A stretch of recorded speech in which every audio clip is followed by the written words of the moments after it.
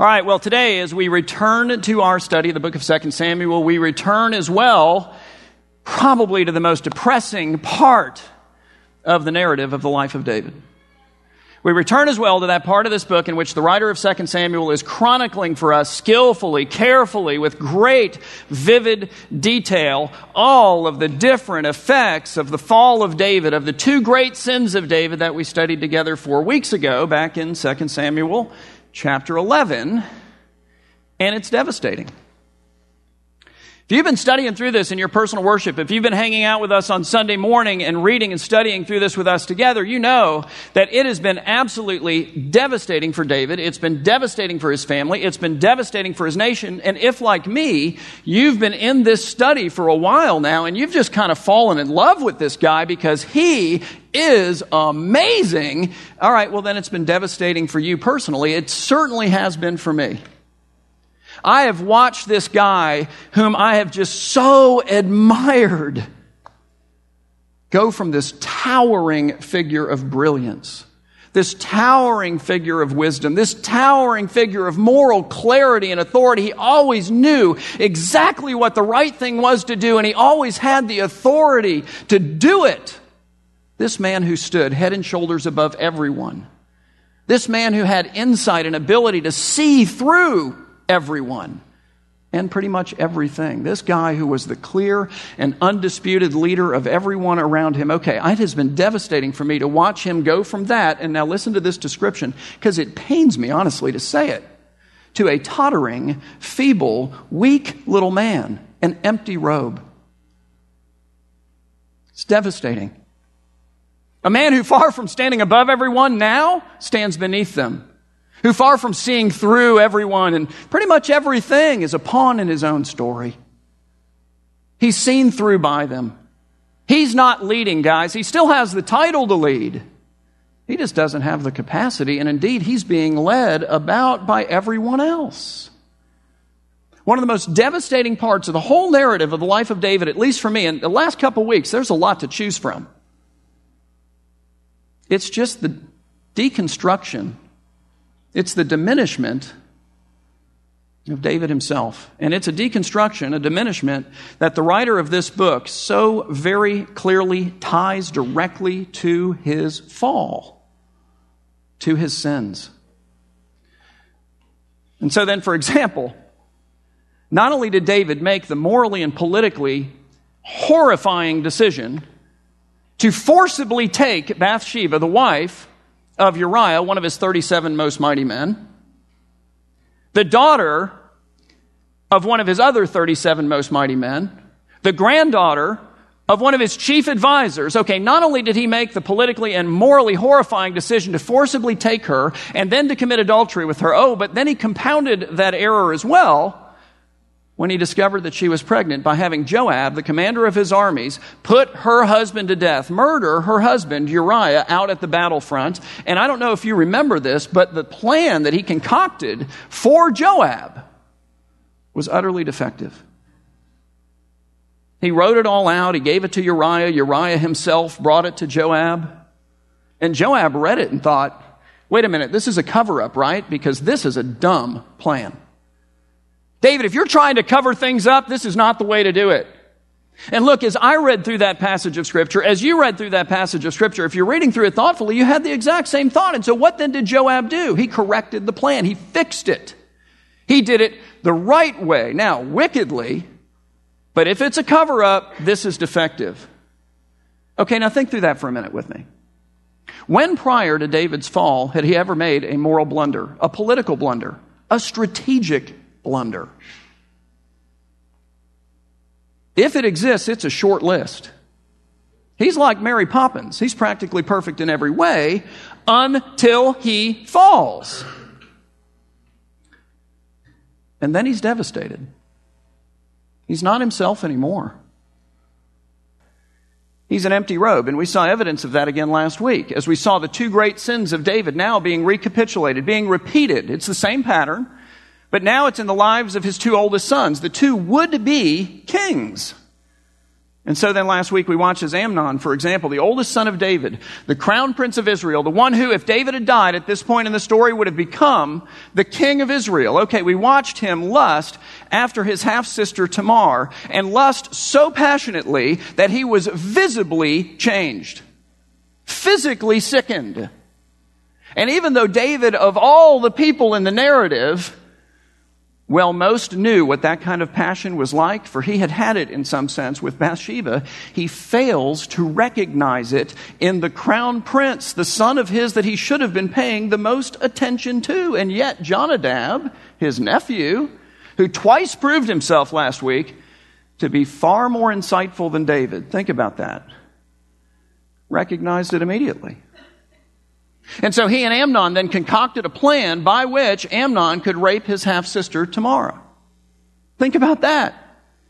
But it's bigger than that, because it's a plan in which David, according to their plan, became a pawn. He played a part unwittingly. And so then what do they think of his wisdom? What do they think of his brilliance? What do they think of his ability to see through people and circumstances and situations at this point in his life? Not much, guys. And here's the deal. They're right, because it goes according to plan. And so then according to plan, David unwittingly sent Tamar to Amnon, who just like David had forcibly taken Bathsheba, then he forcibly took her. And just like David then discarded with Bathsheba, he then discarded with her. Except here's the difference. What David did privately, Amnon did publicly, and apparently without any fear whatsoever of repercussion from the king. So what does he think about David's moral clarity and authority? And here's the deal. He was right. David did nothing. Not a thing. So I want you to think about the message that sent then, first of all, to the people of Israel. I mean, if you're an Israelite, now you're playing that out. It's done publicly. You know about this. It's in the papers. So, okay, then is the king no longer just? Is that what's happened? Does the king play favorites? Does the law of God, which prescribed death to anyone who engaged in that kind of activity, not apply to the sons of the king? And if a daughter of the king is not going to be protected by the king, then whose daughter is going to be protected by the king? In fact, what woman in Israel, period, is now safe from the sons of the king, or at least from the son of the king who will become the next king? So do the math on that. Because now if I'm an Israelite, I'm thinking, all right, wait a minute, so let me see if we get this right. David, if you die, Amnon becomes the king. So we get, if you die, as a result of your foolishness and inactivity, of your result of your doing nothing, when you die, we get this lawless, vicious, rapacious tyrant as our next king. Is that right? Yes, that's right. Okay, well, thank you so much. Thanks for thinking of us. That's leadership. Think about that. And now think about the message it sent to David's family. How would you feel if you were one of David's daughters? Don't have to think much about that, do you? How would you feel if you were one of David's sons? We parents govern over the hearts of our children, do we not? So think of the souls of these young men for a minute, because we're called to think of the souls of our kids and what is good for them. And to manifest a wisdom to shape them, to not do that which would be bad for them.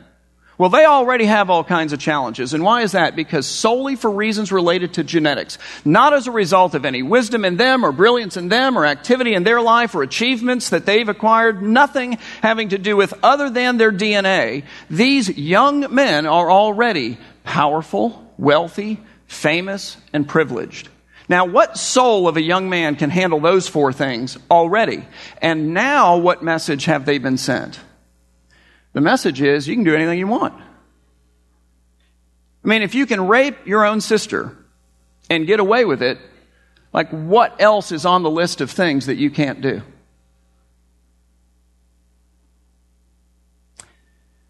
And of course, last week, We also saw that when Absalom, the second oldest son of David, next in line behind Amnon for the throne, when Absalom realized that his sister Tamar was not going to be avenged by the king, he took matters into his own hands, did he not? And again, he did it in a way that made David a pawn in his plan.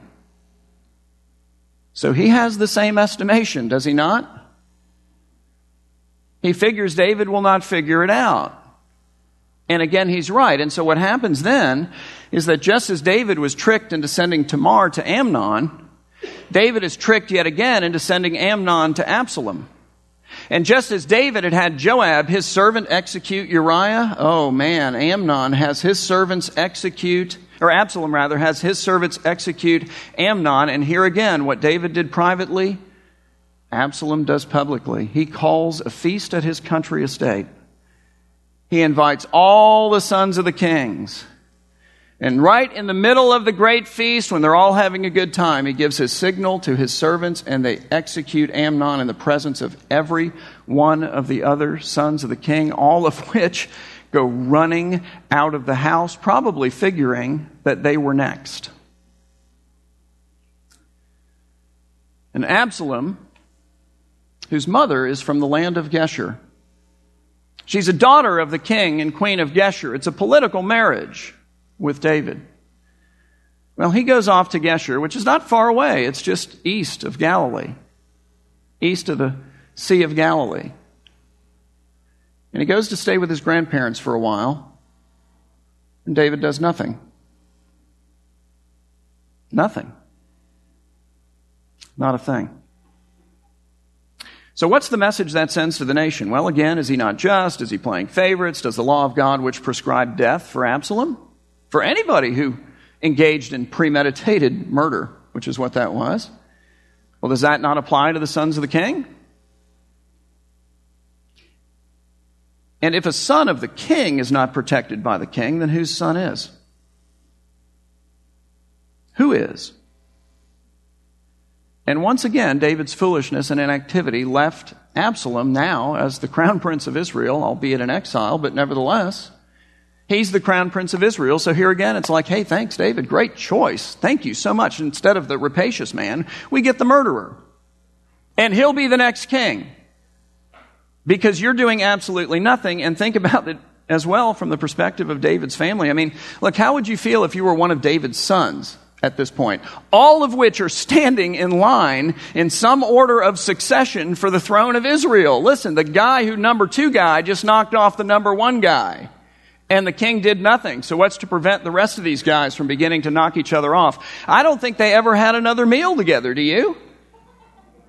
Seriously, like Thanksgiving? Nobody's coming.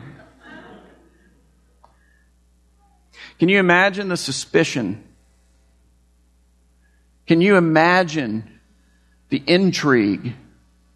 Can you imagine the thoughts that they had about each other? The way they jockeyed. Good grief. This is dysfunctional.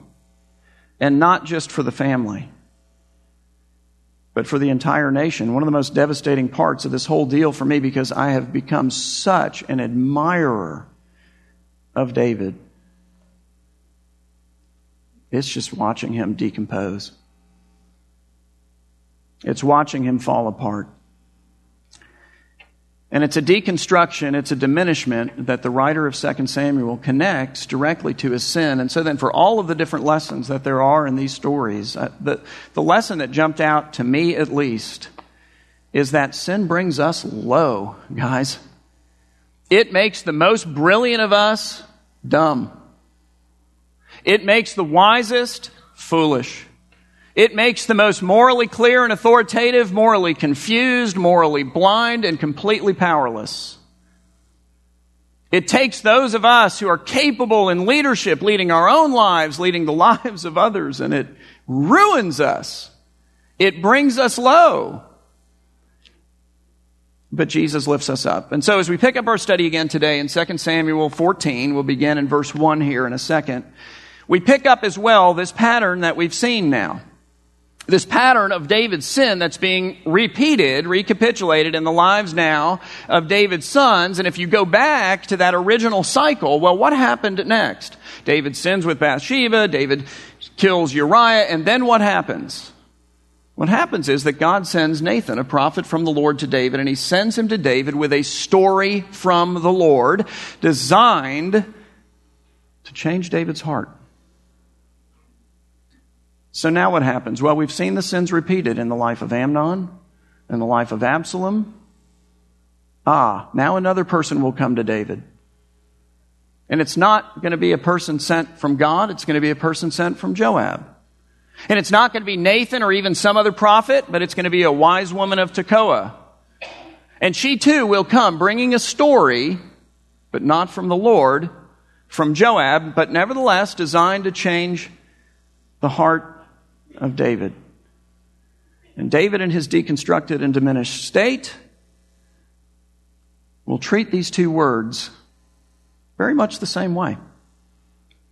We pick up our study today in 2 Samuel 14, beginning in verse 1, where we read that now Joab, the commander of David's army, and the son of Zeruiah, who is David's sister. So Joab, and we've said this in the past, but little reminder, is David's nephew. He's part of David's family. He knows the heart of the king. Now Joab, the son of Zeruiah, knew that the king's heart went out to Absalom. That is to say, that he wanted to reconcile her somehow with Absalom, if you will. That he still loved, had affections for Absalom, but that he couldn't at this point in his life figure out a way to make it all work. So Joab's going to figure it out for him. Who's thinking strategically now for the nation? And even personally for David? It's Joab, but here's the deal. Joab is not going to do this because he cares about David and Absalom's relationship. It has nothing whatsoever to do with that. Joab is concerned for Israel. And here's his concern, and it's a good concern. He's recognized that David is not going to effect justice on Absalom. So he's going to leave him in line for the king. He will become the next king, maybe, depending on how it all plays out, and that's the point, when David dies. And so Joab is looking down the road, and David is old at this point, and so he's going, all right, if David dies today, we've got a major problem as a nation because we've got all these sons of David who are all lined up for the throne, and the one who's actually first in line for the throne is in exile. And so now what's going to happen? Because some of these other sons, or at least one of these other sons, could claim the throne, and then we're going to have a problem because this other guy's going to claim the throne, and it's going to rip the nation apart. So David, if you're not going to kill Absalom, if you're not going to effect justice upon this murderous young man, you're going to actually leave him in line as the next king, we need to bring him home. We can't have this confusion upon your death. We need to establish a clear succession plan, and step number one is getting him back from exile. Joab's the thinker in the story. David is passive. He's the pawn in the story. So we read, and so Joab sent to Tekoa, a town in the hill country of Judah about 9 miles south of Jerusalem. And he brought from there, again, not Nathan or some other prophet of the Lord, but a wise woman. And the word wise here means somebody who is clever or skillful. And she is all of that. And he said to this woman, he said, I want you to pretend to be a mourner.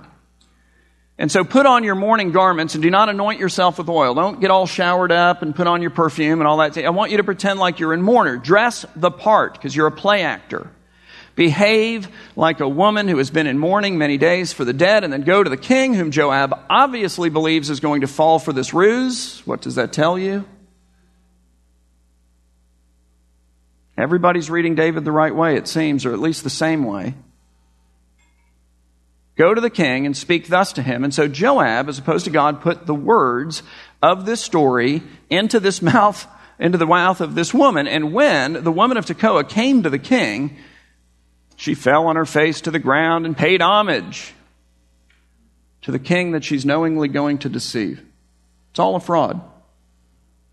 And she said, save me, O king. Now, why does she say that? Because that's the role of the king in the Bible. The role of the king in the Bible is to bring salvation. David's the king. But who else is the king? Who ultimately is the king? Like since the beginning of this year, we've been going, yeah, the king is not Saul. You know what? The king is not David. The king ultimately that we're focused on in every one of these stories is Jesus, and he is a very different kind of king, but his job is to save us too. This ought to be our cry, but in earnest and in truth. It's to fall on your face before the true king and to say, "Save me, O king." And by that, I don't just mean save me from my sins. We certainly need that. But it's worse than that. You see, we need to be saved from ourselves. Because David is not the only broken person. He's not the only one whose capacities have been deconstructed and diminished. He's not the only one who does dumb things, who is subject to foolishness, whose wisdom is not wise, and who's no longer capable of leading his life or the lives of others. We need Christ to save us from far more than just our failures. We need his brilliance, his wisdom, his moral clarity and authority. And we need his leadership. That's the idea. But anyway, the woman, the play actor, she's dressed the part. She comes to the king. She falls on her face to the ground and pays homage. We'll just put that in quotes. And she says, "Save me, O king." And the king said to her, "What is your trouble?" And she now answers. And here comes Joab's story. And again, what's the point of the story? The point of the story is persuade David to take Absalom and to allow him to come home so that when David dies, no civil war. Absalom takes over. So that's the design of the story.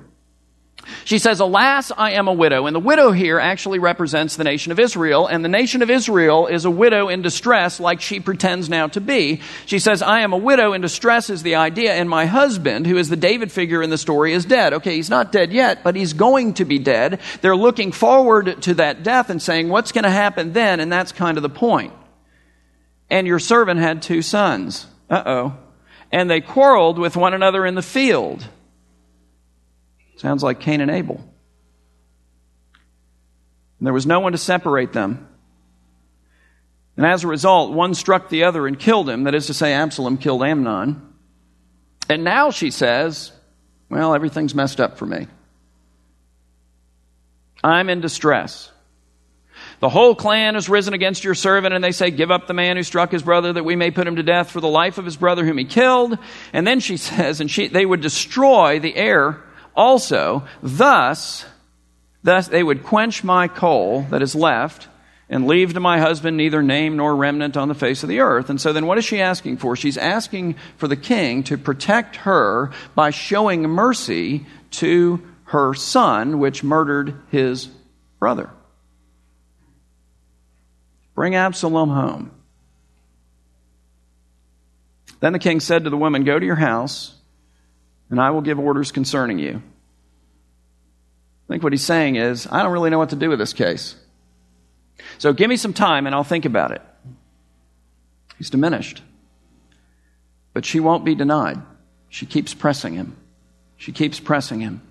The woman of Tekoa said to the king, "Oh, on me be the guilt, my lord the king, and on my father's house let the king and his throne be guiltless." And so the king said, "All right, look, I'm going to give you relief, okay? So like if anybody bothers you or harasses you about your son, if anyone says anything to you, bring him to me and he shall never touch you again. I'll protect you, and then I'll decide the case when I get to it." And then she says, No.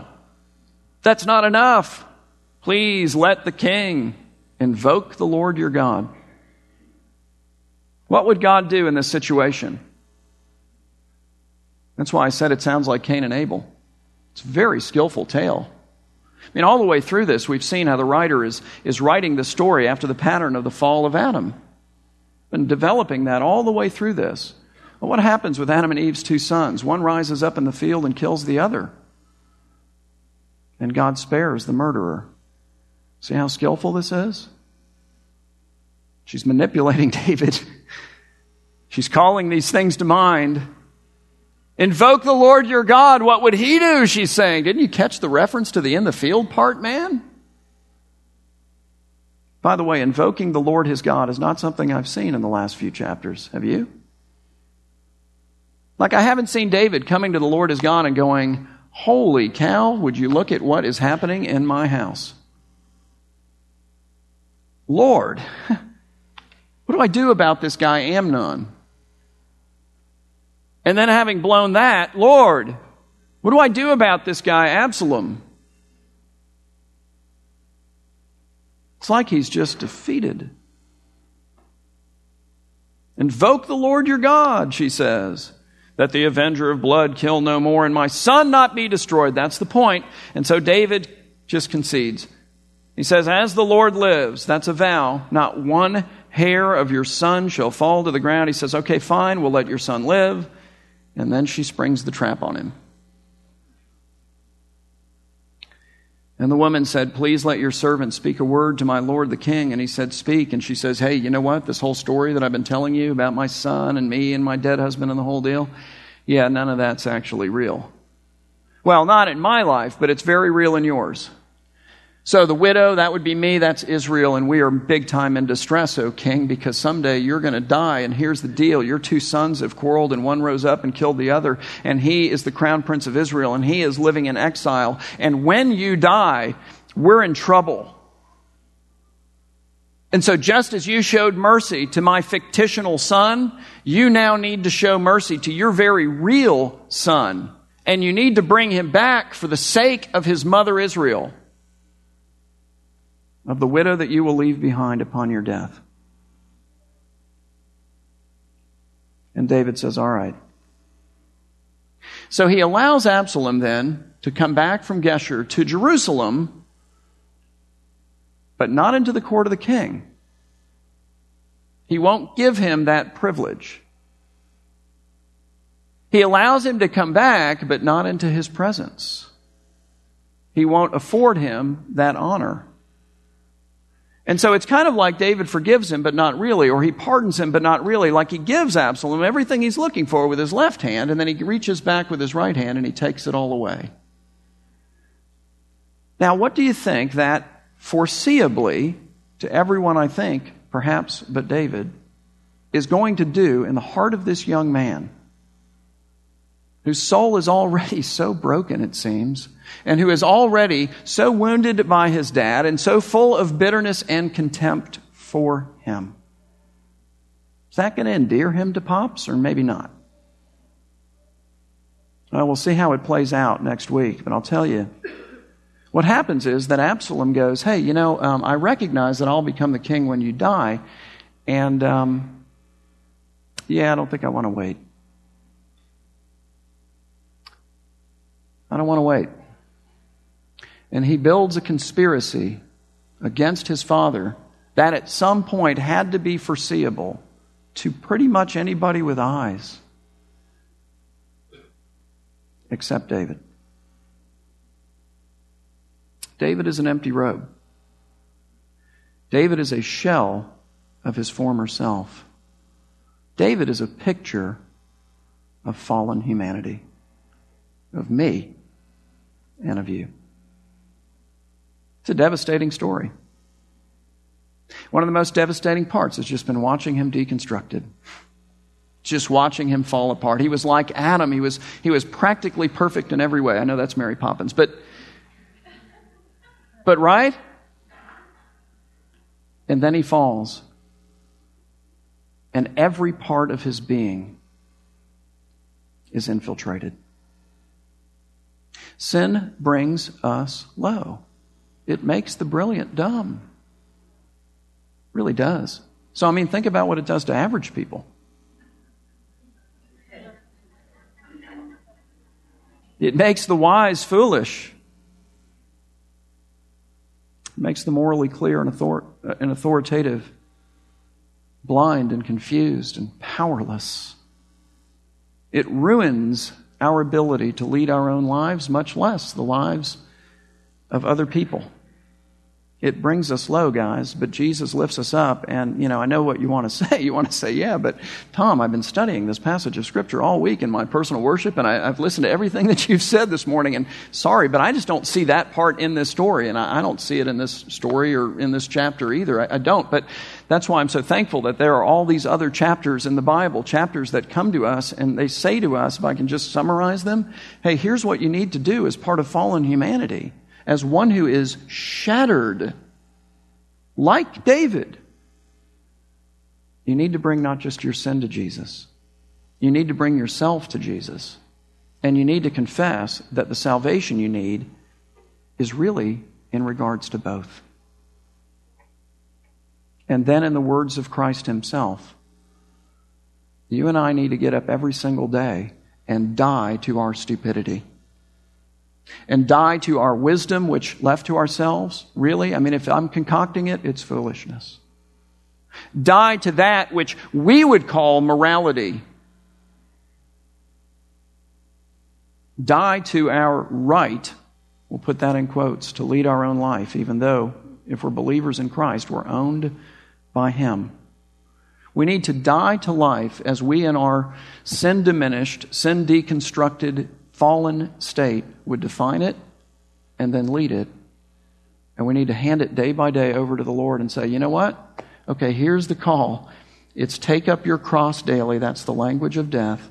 And follow me. So, Lord, where are we going today? Because there's only one unfallen, unbroken one. There's only one who is truly brilliant and wise and morally clear and authoritative and actually competent and capable of leading my life or your life. There's just one. And his name isn't David. It's Jesus. So I'm going to close with this. Who's leading your life right now? Just be honest. There's two candidates. Here we go. You ready? You and Jesus. That's it. I really think that's it. Who is it? You're like, no, my parents. No. You and Jesus. That's it. Who is it? You know the answer, don't you? Because the Spirit goes, come on, you know. You know who it is. And what do your spiritual practices and habits say? What does your personal worship say? You're like, man, I'm just my first time here, so I don't even know what you're talking about when you talk about personal worship. Go to our website. It's very well laid out. It's a means by which day by day you take the same passage of Scripture that we look at on Sundays and then again that we talk about in our community groups, and you work through it after the pattern of the gospel, Monday through Friday, prayerfully. It's a way of studying the Bible so that you find out not just what it says, but what it's saying to you. That's kind of the idea. That's why I asked the question, what does your personal worship habits say, your prayer life and your time in God's Word? Because it's hard to follow somebody that you never even talk to, isn't it? I don't even know you, but, where are we going today? I'm not even asking the question. What does that say? What does your church life and commitment to corporate worship say? What we do here, when we come together in the presence of Christ by the power of the Holy Spirit and sit together, all of us, under the teaching of His Word, every one of us, starting with me. What does the community of people that you do life with say? And do you do life with other believers that you let into your life to help you to follow this one called Christ?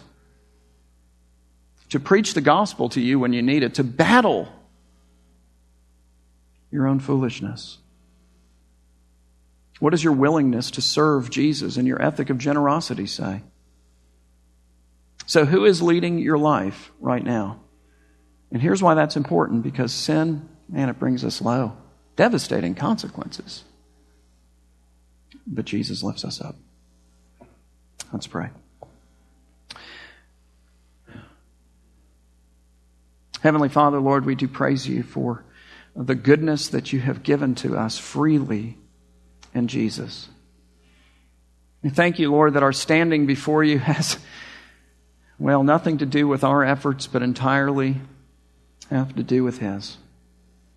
We praise you for the unfallen one who is indeed perfectly brilliant and perfectly wise, perfect in His morality, His authority. The all-competent one who loves us so much that He laid down His life as our substitute, taking upon Himself our sin, Lord, washing it away at the expense of His life, and then rising again to defeat death for us as well. God, you have purchased us, draw us to yourself. Create in us by your Spirit a longing to open your word and to know you.